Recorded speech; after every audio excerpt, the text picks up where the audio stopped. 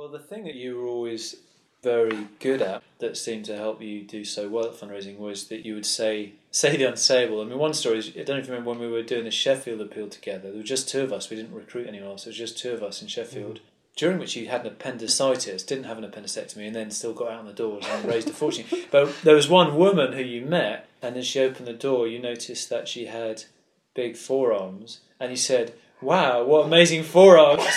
You must be a climber," right? Wasn't that the story? No, I said, if she opened the door, and I went, "My God, you've got big forearms." And then I said, "Oh no, that is not the sort of thing you should say on the door." And so I voiced that, and the two of us just started laughing. Yeah, which was very big of her.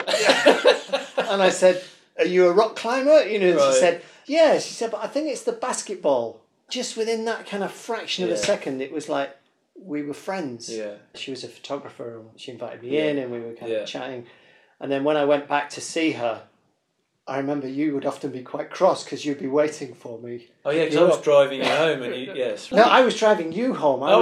You'd be late picking me up. Yeah, and so I go back to her, and it's kind of like we're supposed to finish at 10 or something, and it's 9:45, and I sort of think, "Go on, I'll knock. So I knock the door at 9:45, and she says, "Oh, come in, I've brought some friends round to see you."